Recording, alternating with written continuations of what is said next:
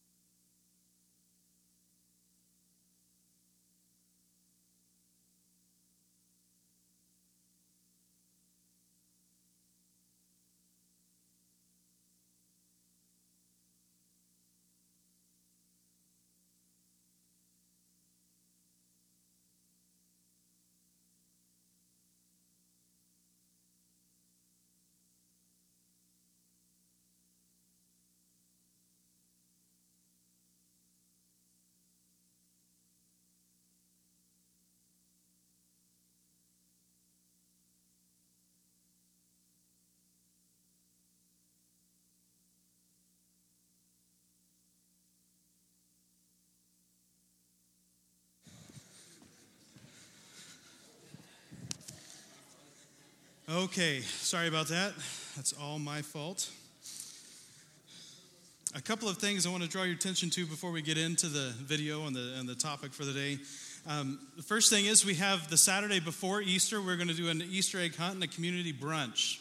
And so we need to start collecting Easter eggs and individually wrapped candies to put in the eggs. So if you could start bringing those to the church starting next week, if you'd help us fill those and make the eggs and get the equipment that we need to have the Easter egg hunt and send some kids out and some families out, hopefully with a fun Easter egg hunt on Saturday, April the 19th, Saturday morning. We haven't set the specific time yet, but we will let you know when that is. But we'd love it and really greatly appreciate it if you'd help us collect eggs and candy for that. And you can just bring that, and we'll have the trash can make a difference can out there to collect those things by the entryway. Starting next week. So we'd appreciate that. Also, coming up the week before Easter, we're going to be doing something we called Serve Week, and those evenings we're going to be sending teams out throughout all of this neighborhood that we have. We have 7 or 8 routes that we're going to send people around. And ideally, we'd like to have a couple of teams every evening going around to different parts of the community and picking up litter and just kind of being available to help in that community if you come across somebody that needs some kind of help, but then also praying for those neighborhoods and those areas and just kind of being around and making our presence known in that area. We're going to be sending out a flyer, at least the plan is to send out a flyer, and we want to collect the needs of the community, the needs of this area directly surrounding us. And so that's something you can be aware of too. We're going to be putting on the flyer a link to go to our website and fill out a form if you have a specific need that maybe a church could help you with, or some area that you could use some training, or whatever that need might be. We're trying to get a feel for the needs of our community, our immediately surrounding area, so we can do that well in serving our community. So those might be some of the things that come up for that, and those might be some things that we also just kind of put on the docket to work on over time as those needs arise. So keep those in your mind. And then the last thing, at the end of the service today, we're going to do something a little bit different. That's why we're sitting at tables. We're going to share communion at the tables together instead of coming forward like we usually do, and I'll explain that when we get to it. But also in the middle of the table, you should have some cards that say who I'm praying for and inviting to Easter. And what I would like for you to do is, as we go through the service this morning, I would love it if you would just take some time and just as God brings people to your mind, your 8 to 15 that we've talked about, and 8 to 15 is the 8 to 15 people God has put in your life that are already there, that you already know them, you already have a relationship with them. The 8 to 15 people God has put in your life to be the light of God's love to. And then those would be the names that you could write down and then start praying for them and inviting them to Easter and making sure that you're doing things with them and caring for them and serving them throughout the next few weeks. So it's not just a cold invite, but that you've actually earned the right to invite them to Easter on that Sunday. And then at the end of the service, we've got some holes in the rock walls up here, and we'll just have you roll them up. Nobody's going to come up and go through them. We're not going to inventory all the names, but we do want to pray with you over those names and pray with you as you're thinking about inviting them, so you can roll those up into a tight little pin-sized roll and then stick them in the rocks here in the walls at the front. During the end, we'll tell you when to do that. But write down your names and put your names on that sheet who you're willing to pray for and invite to Easter. And Easter is coming, April 20th. April 20th. We're not doing a Mario Brothers themed Easter, although my son Henry would love that. But today is about 30 days. It's actually less than 30 days until Easter. At the end of the service, you're going to get a little booklet. It's something we did last year called 30 Days with Jesus. And we're just going to spend the next 30 days as a church focused on the life of Jesus. And my hope is that one of the reasons we changed to do John, we were originally going to do Ephesians at the beginning of the year, and one of the reasons we changed to John is because I felt like we really needed to focus on Jesus for a while, and to make sure that we understand how amazing what Jesus did is, and that we don't take that for granted. And so I hope you'll take one of those booklets home. It was on the website. You can actually still go find it online too if you want. But take one of those booklets home and just spend the next 30 days really getting into the story of Jesus and doing a daily devotional and prayer focus. And then we'll all come together on Easter and celebrate the grand finale of that story. But you'll be able to get one of those on your way out. We'll have ushers and greeters at the door for you to get one of those daily devotionals, if that's what you want to call it. But this morning, we're continuing on kind of where we started last week. We took a big jump last week and covered a bunch of things: the Suke love versus the Suke life versus the Zoe life. And if you remember, I'm going to try and go back to chapter 3. I'm not going to go all the way back to the end of the series. Just want to remind you kind of where we have come over the last several weeks. In the beginning of chapter 3, Kenan talked about Nicodemus and needing to be born again, and that kind of led us into what is your soul. The week after that in John 3:16, and we wanted to know what is the soul with which you're going to love the world. What's the way in which you're going to love the world? And that led us into John the Baptist and his disciples competing with Jesus' disciples and wanting to fight for who was best and who was greatest, who had the biggest following. And John made it clear we're here to make much of Jesus, not to make much of ourselves. And then last week we kind of talked about that the difference between the Suke life and the Zoe life, and how Jesus came to give us this Zoe life, this eternal life, this life that he'd always dreamed of us having. And it was a long sermon, and people were patient and bared with me through that one. And so you can go find that one online if you really want to get in touch with that. But God gave us the desire to have a life that is much more than the life that we're currently living and the life that we're experiencing in this world. And this week we're going to move into Jesus washing the disciples' feet, and that kind of sets us up for taking the Lord's Supper together at the end. So if you'll turn with me to John chapter 13, that's where we'll start. But before we get into that, here's a quote that you're probably going to hear a little more often from me. It's from David L. Watson. He's a church planter. And he says this: movements are found where there are few leaders of thousands and thousands of leaders of a few. Movements are found where there are few leaders of thousands and thousands of leaders of a few. Few leaders of thousands, thousands of leaders of few. It's kind of contrary to the culture that we live in where it seems like we want to get a mass following. We want to get a lot of people following us. But as you look at Jesus' life, yes, he had people who followed him, but the people he really poured himself into, the people he really led that ended up leading the world and the movement that we're a part of now called Christianity, those were 12 people, 12 apostles. And actually one of them that we're going to find out about today was actually not a follower. So there were 11 people that started this movement, and they started it by being led by Jesus, just a few. And he actually had 3 people that he was really close-knit with in that 12. And then they went out and they did the same thing. And so it's contrary to how the world would tell us we need to be building a movement. And I think this is very important for us to understand. It's important for us to really grasp this because we're not trying to do something the way the world would do something. We want to do something the way Jesus has taught us and led us to do something. So, speaking of that, I want to show you this clip. It's from a church that you probably know, and this might offend you. If it does, I'm sorry, and you can go join their picket line. But some news this week, there's a pastor that died, and a lot of other church leaders were glad that he had kind of finally moved on to the gates of glory. Maybe, I have no idea where he is, but Westboro Baptist, you guys have heard that. This is the genius with saturated with sarcasm. The genius church that goes out and pickets funerals of fallen soldiers and does all kinds of ridiculous, stupid stuff, and they say it's in the name of Jesus. Well, I want to show you something this morning that happened this week when he died. Let's watch this. For the first time since their pastor's passing, the controversial Westboro Baptist Church holds a protest. But tonight it's another message that sticks out. Brenda Lise Gonzalez is live at the Midland Theater downtown, where some chose not to fight hate with hate. Brenda? Mark Lord's concert is just wrapping up here at the Midland Theater. Earlier this week, the pop star had sent out a tweet to her fans that would be coming here tonight, telling them to have a counter message for protesters. She took that tweet down a day later, but fans and people all around Kansas City still listened. Two very different messages standing side by side.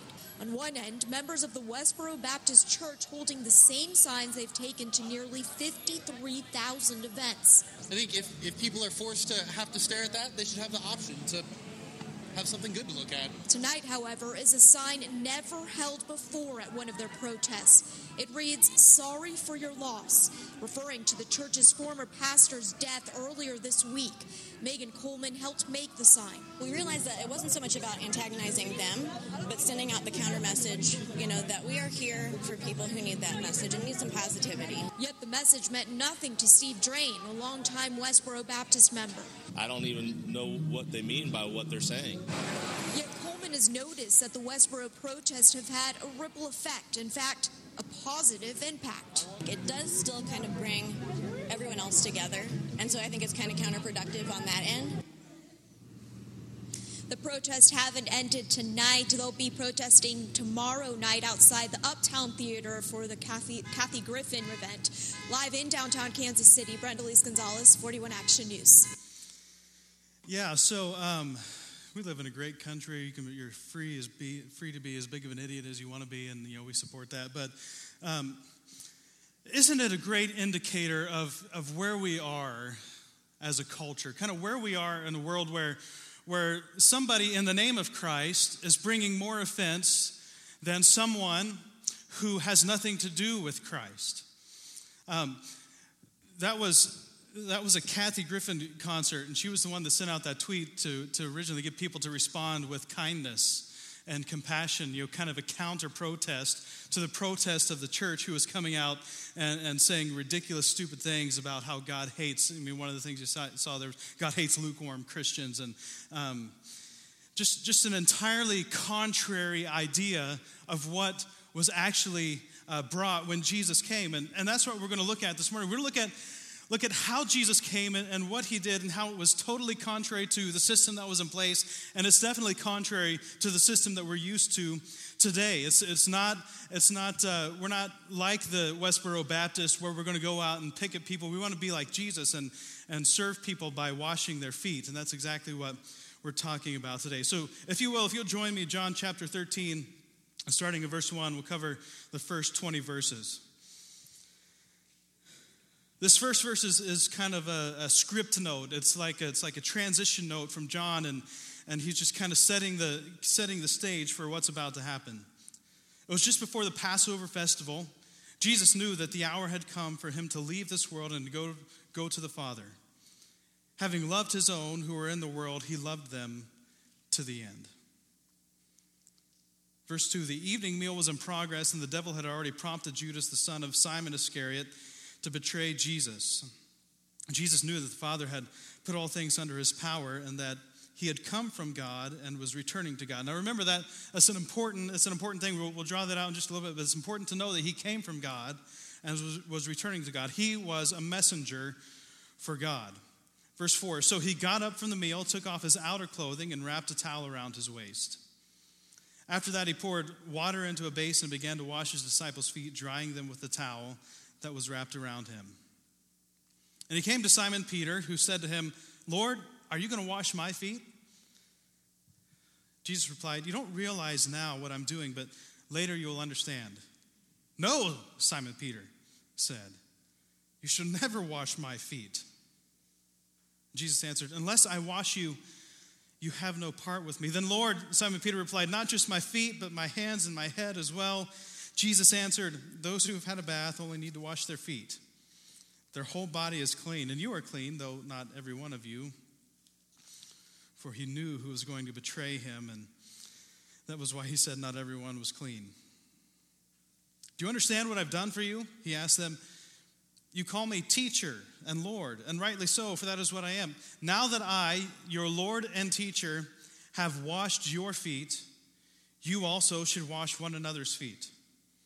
I've set you an example that you should do as I have done for you. Very truly, I tell you, no servant is greater than his master, nor is a messenger greater than the one who sent him. Now that you know these things, you will be blessed if you do them. I'm not referring to all of you. I know those I have chosen, but this is to fulfill this passage of Scripture. He who shared my bread has turned against me. He's talking about Judas. Verse 19, I'm telling you now before it happens, so that when it does happen, you will believe that I am who I am. Very truly I tell you, whoever accepts anyone I send accepts me. And whoever accepts me accepts the one who sent me. Whoever accepts anyone I send accepts me. And whoever accepts me accepts the one who sent me. Now, there are 4 things that we're going to kind of narrow in and talk about here this morning. I hope to move through them pretty quick. Bear with me if I don't. But the first thing is, unless we go out, no one will hear the message. There are 4 unlesses, so you can write these down if you want. Unless we go out, no one will hear the message.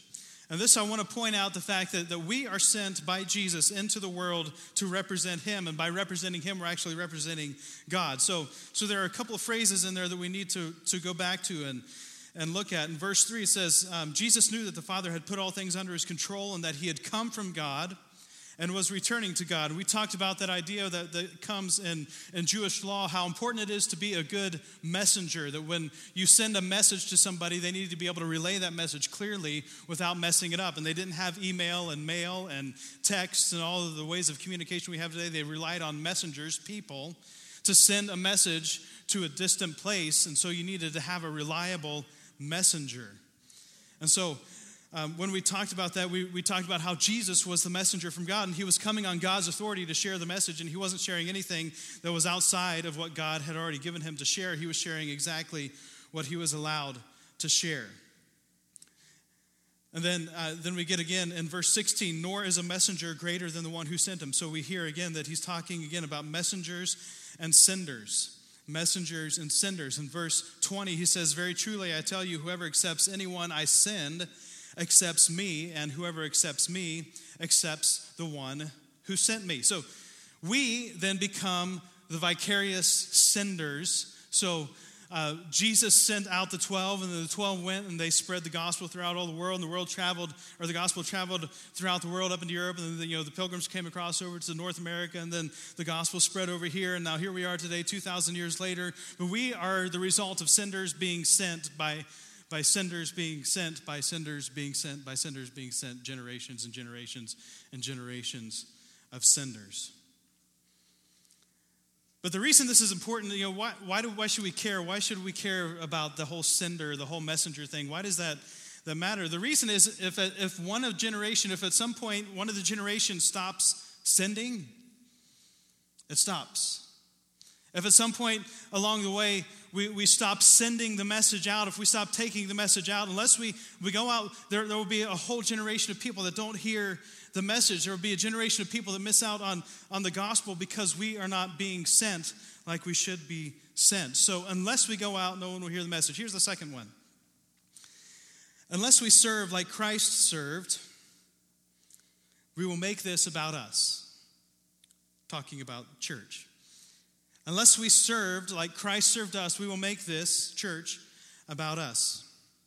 Here through this passage, we see Jesus teaching a lesson to his disciples about humility and about servanthood. Now, there are some things you need to understand about the way that this was. They didn't have tables and chairs when they sat down to a meal. They were sitting down at probably a table that was maybe 18 inches high off the ground or thereabouts. And they would sit and they would kind of recline and they would put their legs off to one side and kind of lean on a pillow and then, casually dine for an extended period of time, maybe an hour, maybe 2 hours. It was an extended meal. It wasn't just, sitting down and or just driving through the drive-through and mowing down a Big Mac and fries on the way home from work. It was an extended time together. It was a time of community, a time of fellowship. And so you can imagine if you're sitting at a table, the image of the Lord's Supper, the painting of the Lord's Supper comes to mind, and you're sitting there and you're kind of sitting with your feet off to the side, and there's going to be somebody sitting right about here. Now, the other thing you need to understand is that feet weren't as covered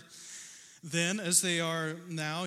Most of the time, most of us wear shoes and socks. Some of us wear sandals. Some of us don't wear shoes. But for the most part, we're covering our feet and trying to keep them clean. And even with all of our attempts at covering our feet, by the end of the day, our feet are still a fairly unpleasant thing, at least for some of us. Maybe if you're a woman, that's not true, and you get a pedicure, but your feet are probably still gross, and poor people who do the pedicure. And if you're a guy here who gets pedicures, well then,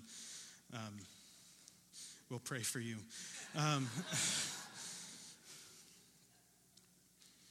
But you're sitting at this table, and your feet, after having walked around with sandals, open sandals, and getting dirt and walking for miles and miles, your feet would probably be just utterly disgusting.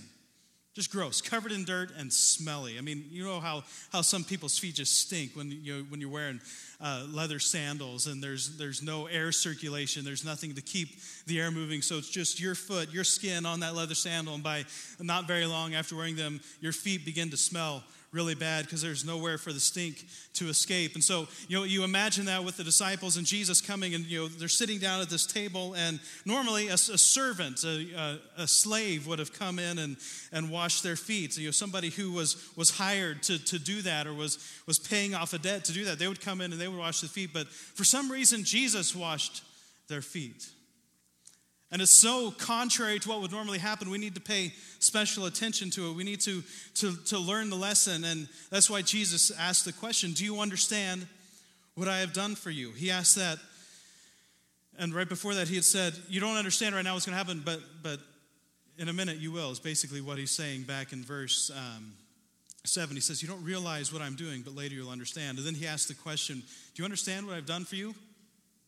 And then he answers, you call me teacher and Lord, and rightly so, for that is what I am. Now that I, your Lord and teacher, have washed your feet, you also should wash one another's feet. Now, imagine if somebody rich and powerful or famous, somebody that society or culture would deem as greater, and thus walked in to the room, and they kind of sat down, and then they sat down at your table, and as they're sitting around this table, they just get up, get a towel and some water, and they start taking off your shoes and washing your feet. We can't imagine that. We can't picture that because for the most part, the way the people that have that much money live would never, ever find themselves in a situation where they could even have that opportunity. But here Jesus, the creator of all the universe, the one who was present with the Lord with God when everything was created, the one who sat on the throne in heaven and then humbled himself and became a man and walked among us, this God of the universe, this Jesus who was here on the earth, he says, now that I, your Lord and teacher, have washed your feet, you also should wash one another's feet.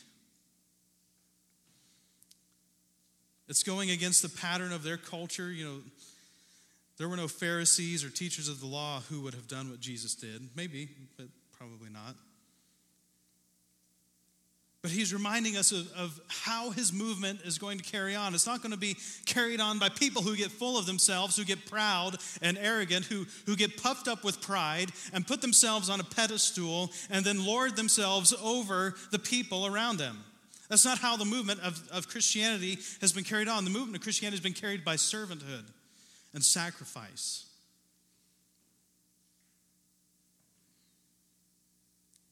He's showing us that this community, this thing we call the church, will be built around selflessness.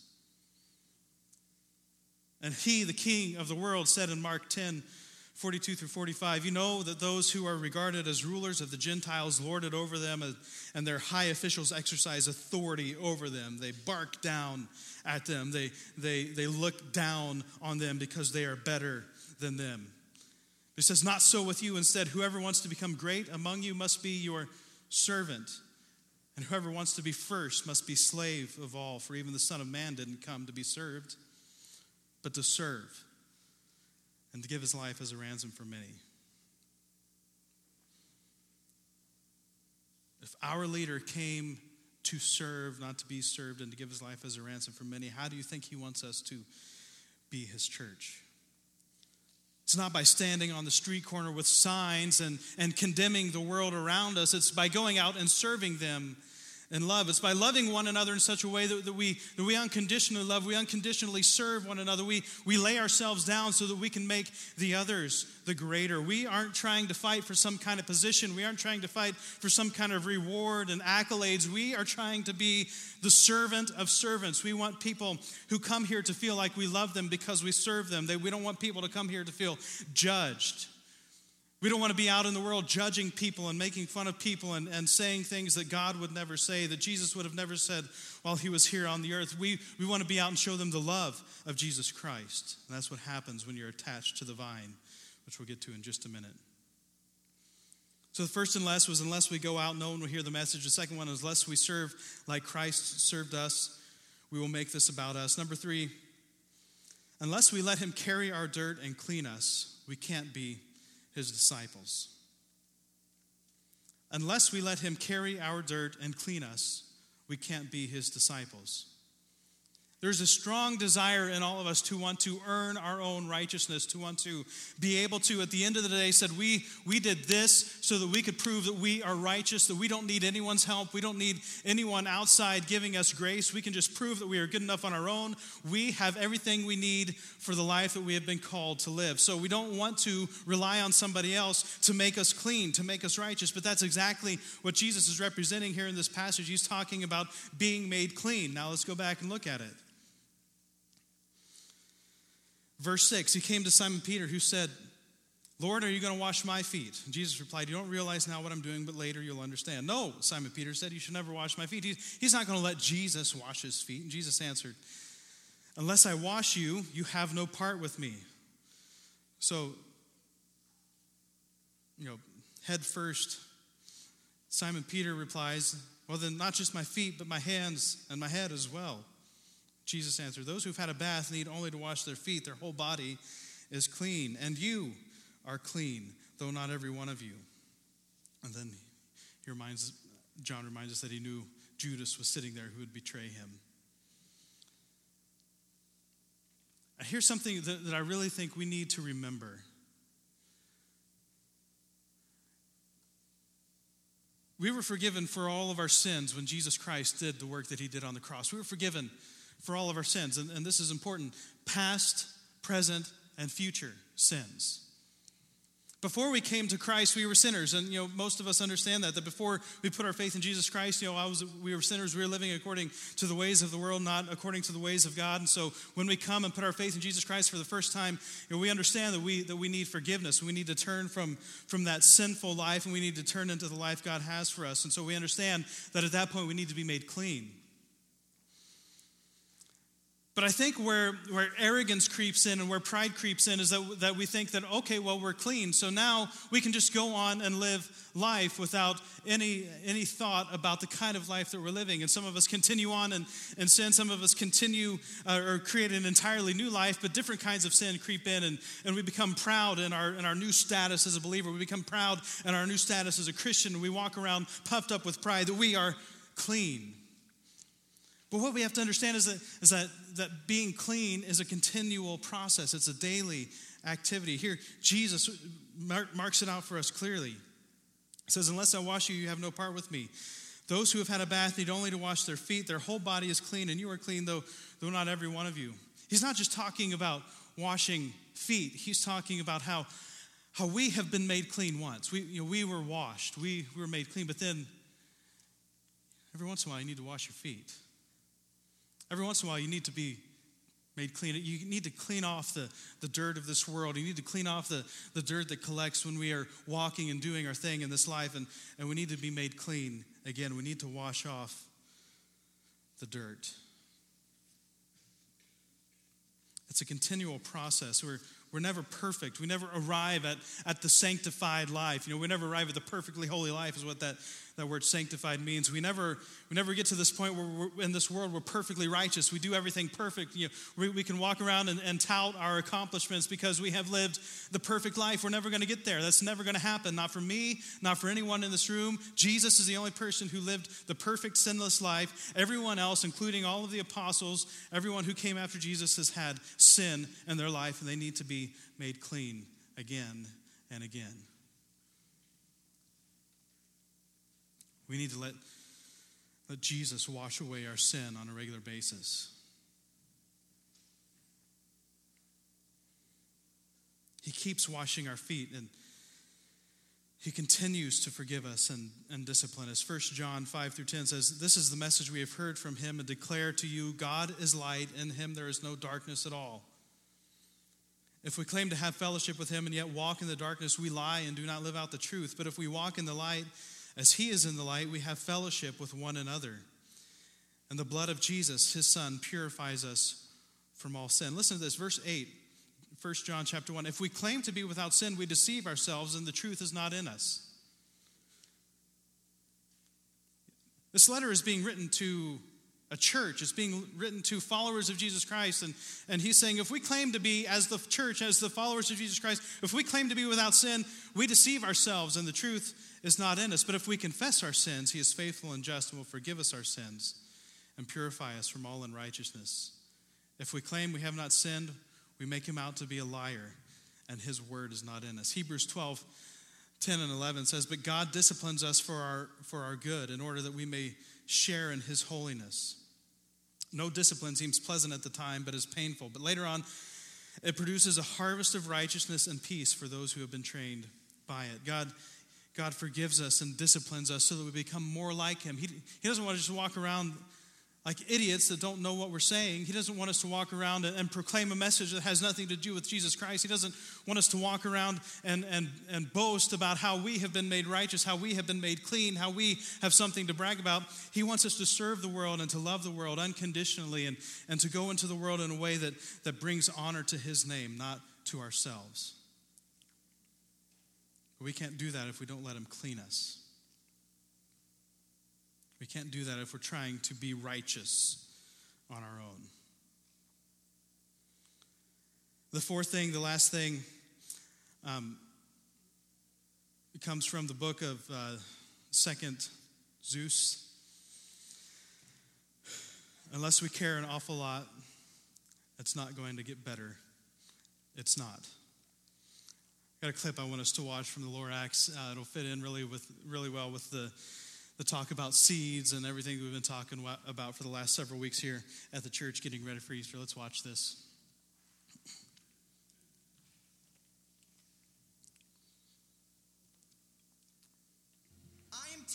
Wiggins. And I speak for the trees. And the fact is, things aren't perfect here in Thneedville. And they're only gonna get worse unless we do something about it. Unless we change our ways. And we can start by planting this.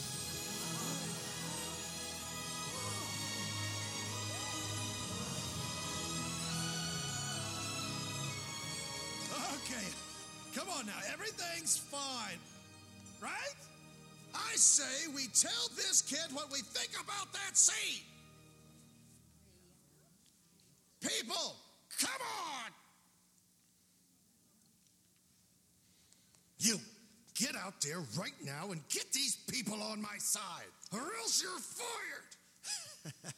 Go on, tell them what you think. You don't know me, but my name's Si. I'm just the O'Hare delivery guy. But it seems like trees might be worth a try. So I say, let it grow. My name is Dan. And my name's Rose. Our son Wesley kinda glows. And that's not good, so we suppose we should let it grow. Let it grow, let it grow. You can't reap what you don't sow. Plant a seed inside the earth. Just one way to know its worth. Let's celebrate the world's rebirth. We say let it grow. My name's Marie, and I am 3. I would really like to see a tree. La la la la la la la lee. I say let it grow. I'm Grammy Norma, I'm old and I've got gray hair. But I remember when trees were everywhere and no one had to pay for air. So I say, let it grow. Let it grow, like it did so long ago. It's just one tiny seed, but it's all we really need. It's time to change the life we lead. Time to let it grow. My name's O'Hare, I'm one of you. I live here in Thneedville too. The things you say just might be true. It could be time to start anew and maybe change my point of view. Nah, I say let it die. Let it die, let it die. Let it shrivel up and come on, who's with me, huh? Nobody. You greedy dirt band!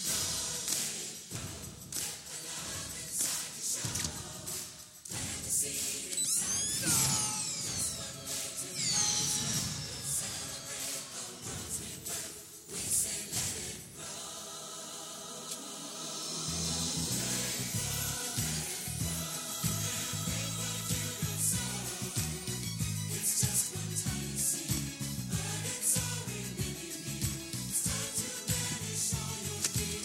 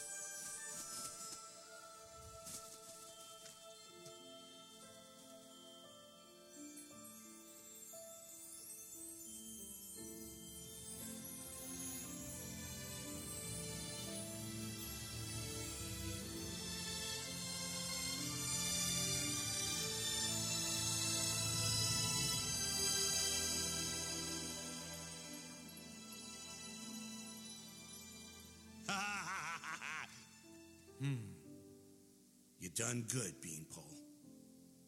You done good.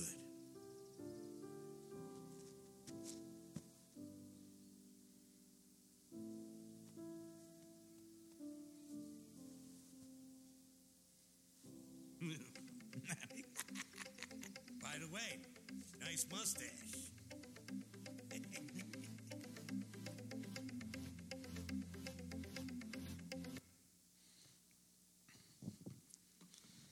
Sorry if I just ruined. That's the end of the movie. So if you haven't watched it, that's a spoiler. But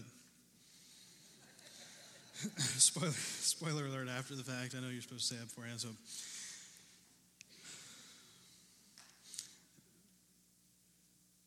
I know it's a kids movie. I know it's a kids book. I know some of you probably have a problem with that movie for whatever reason.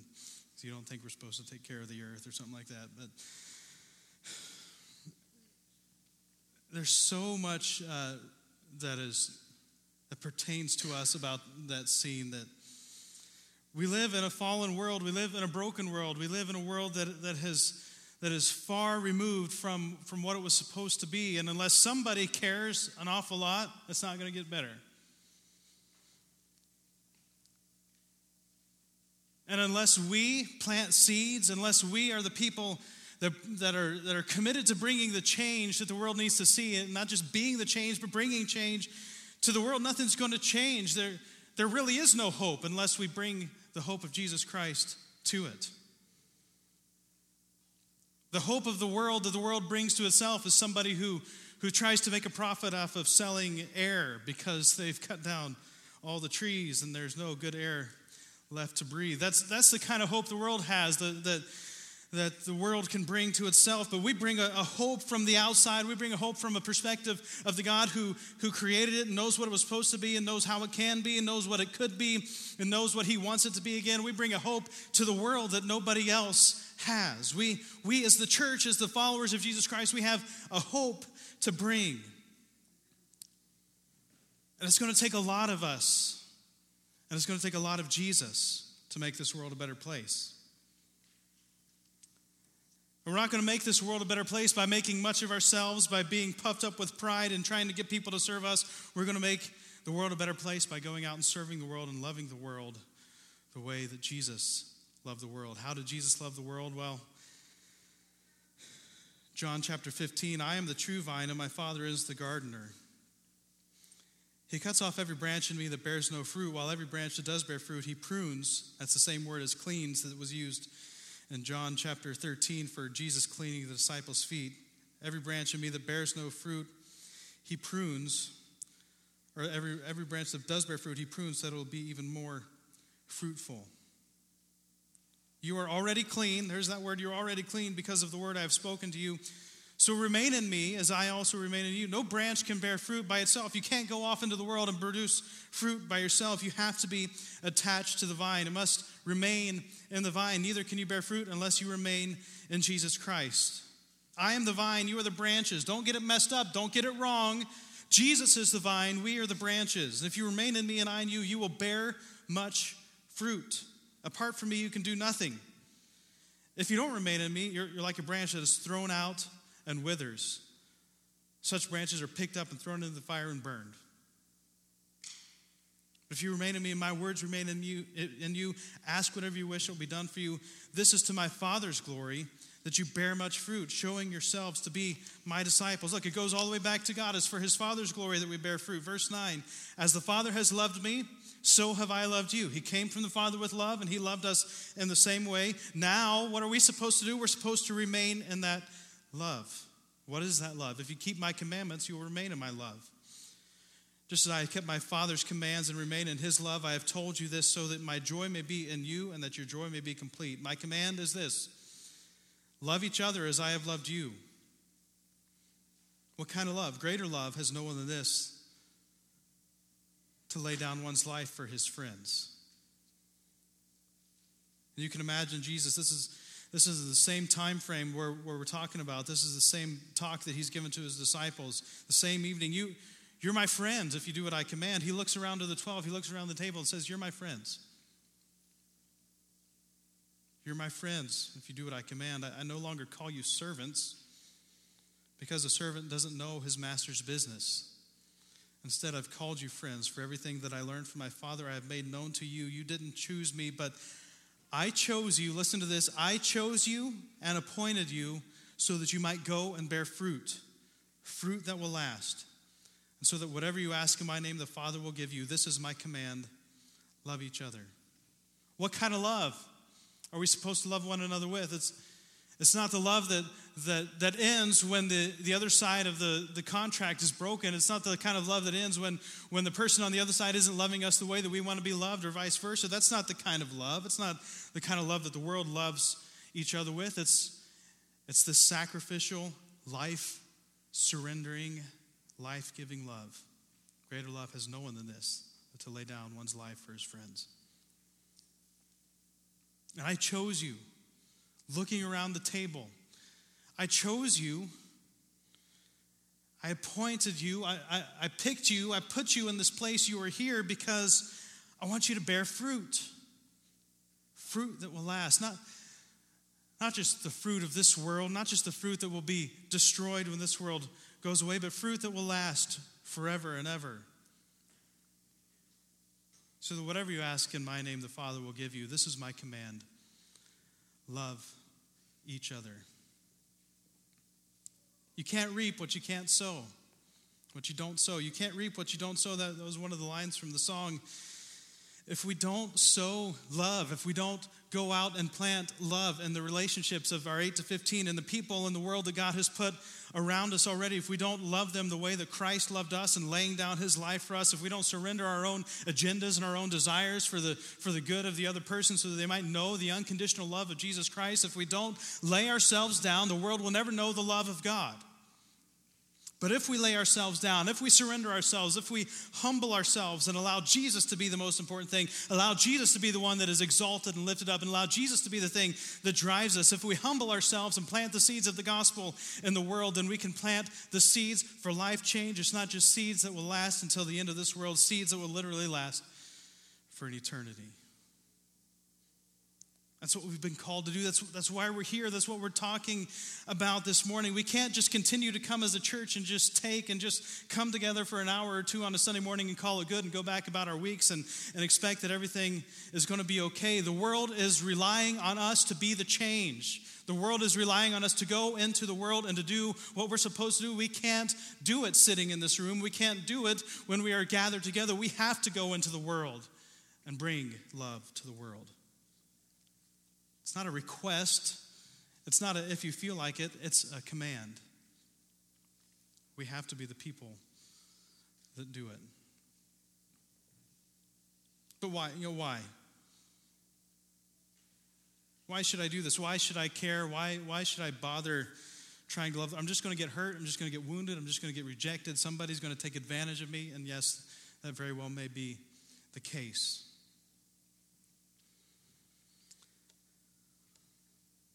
But when you are attached to the vine and you are producing fruit, what is it that happens? You get cleaned more and more. You get more and more of the world pruned away. You get more and more of the world taken away from your life, and you become more and more like Jesus. You become more and more righteous. You become more and more sanctified. You become more and more like Christ. And as you do that, you just produce more and more fruit because you're attached to the vine. And if you've never experienced that, if you've never been a part of someone else's story coming to Christ, I would invite you to just take a risk and give it a try this Easter. Give it a try. It is one of the most rewarding, amazing experiences. It's like when you have kids and you get to watch them experience the world for the first time. We have 4 kids, 8, almost 6, 3, and 2, and for all of them, it's been a joy to watch them experience and see the things of this world and to look around them. Harper, our youngest, hearing sounds. What's that? What's that? Swinging on the swings for the first time and experience the joy that comes when you feel like you don't weigh anything and you might fall to your death and then you don't and you get to do it again and then you're okay and you start to trust people. And you see the smiles and the laughs, and you just hear this joy that comes from these kids as they experience things for the first time. And it just gives you new eyes, how you look at the world. It gives you a new passion, a new enjoyment of the things around you. And when you lead somebody to Christ, when you're a part of somebody coming to Christ for the first time, when you are part of somebody's eternal story, their eternal destiny being changed, you get to experience the same thing. They get to come in, and you get to watch them be baptized. You get to watch them share the joy of them being baptized. And maybe you can even take them through the Multiply movement and be a part of their Multiply group, and you get to see them learn about the grace that they are experiencing and about the life that they get to live now in Jesus Christ. You get to watch them be molded and shaped into the image of God, and then you get to look at them as they grow and as they mature, and you get to say, I had a part in that. I was a part of that. I helped plant that seed. I tilled the soil. I worked the ground so that I could be a part of their story, and now look at where they are. They're doing what I did for them. They are out in the world preparing the soil so that Jesus can be planted in people's lives. You get to experience life and joy all over again. If your walk with Jesus Christ is stale, if you've never experienced that, then maybe it's time to share the gospel and get reborn a little bit yourself. If you haven't had a connection and an encounter with Jesus Christ in several years, then maybe it's time for you to get beyond yourself a little bit and just go and invest in somebody else and share the love of Jesus Christ with them. That's exactly what Jesus did for us. He gave everything. Everything. And are we going to honor that sacrifice by giving everything for him, or are we going to squander it and just let it sit and rot and wither away? God forbid that we take for granted the work that Jesus Christ did for us on the cross. We're going to cover that in detail in the next couple of weeks. The pain and the humiliation and the suffering. The execution. None of us would choose to watch an execution unless you're some kind of sick and weird person. You don't want to go watch an execution because it's the life being taken away. But the executions we have today look humanitarian by comparison to how Jesus died.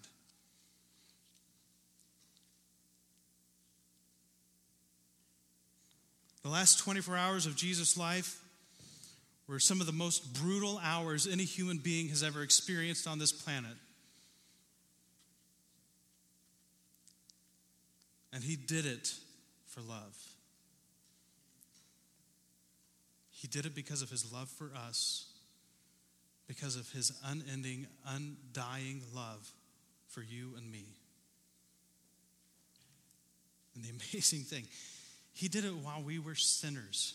He did it knowing in advance all of the bad choices, all of the ways we would walk away from him, all of the mistakes we made.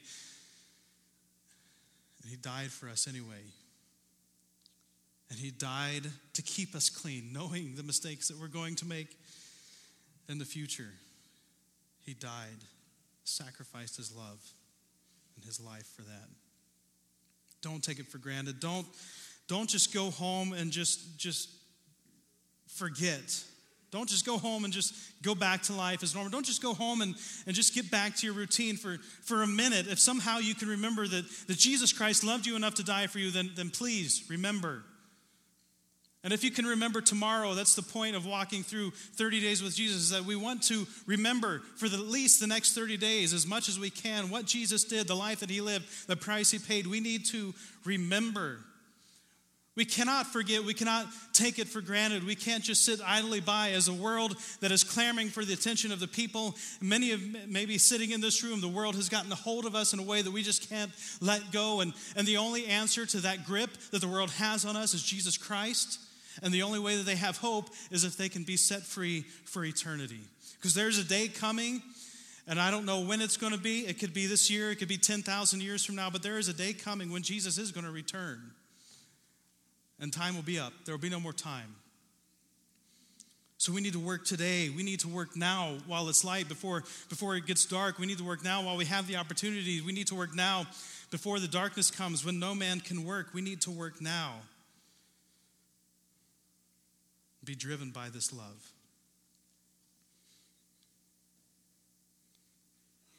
Shortly after Jesus washed the feet of his disciples and shared about the vine, I think before he shared about the vine, they took part in a Passover celebration. They shared together at a meal called the Passover. And sitting at the table, there's some bread and juice covered, and this is our form of remembering that. We're going to do it a little bit different this morning. We're going to have the passage from 1 Corinthians up on the screen for you to read. And what I would love to have happen is to have one person maybe just take charge of reading that and guiding people through it. You see there are two parts here. We normally do this, so you're probably familiar with it. Let me just read it and kind of share what I would like to see happen. This is Paul speaking. For I received from the Lord what I also passed on to you. The Lord Jesus, on the night he was betrayed, took bread, and when he had given thanks, he broke it and said, "This is my body, which is for you. Do this in remembrance of me." So have somebody at your table. Maybe if you're bold enough, you can offer to be that person. Just read those first two verses, verse 23 and 24, and then stop and everyone eat together at your table. It doesn't have to be the same time as other tables around you. It doesn't have to be the same time as anyone else in the room, but stop, maybe give yourself some time for prayer, some time to remember what Jesus did. And then we have verse 25. After you've done that, after you've taken that bread and eaten it, give people time to chew. In the same way, after the supper, he took the cup, saying, "This cup is the new covenant in my blood. Do this whenever you drink it in remembrance of me. For whenever you eat this bread and drink this cup, you proclaim the Lord's death until he comes," which is exactly what we need to do. We need to remember the sacrifice that was made for us. We need to remember the sacrifice that Christ paid on the cross for us, and then we need to proclaim the death of Jesus Christ until he returns. We need to proclaim the death of Jesus Christ until he returns. So I'm going to play at the piano just to make it a little easier for some of you who want to speak. If you're afraid, that way people around you won't be hearing you. But just as you're sitting around the table, somebody take charge and read that passage, the first two verses, and then eat together. And then somebody take charge and read the next two verses and then drink together. And then we'll come together and close with a time of worship.